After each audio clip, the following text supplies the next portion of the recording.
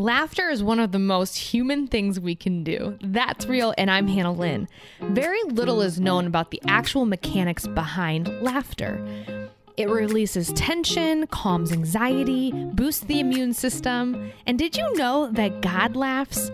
When we see God laugh in the Bible, it's to show those who are his children not to fear. He who sits in the heavens laugh. Proverbs 17:22 is probably the most quoted verse about laughter.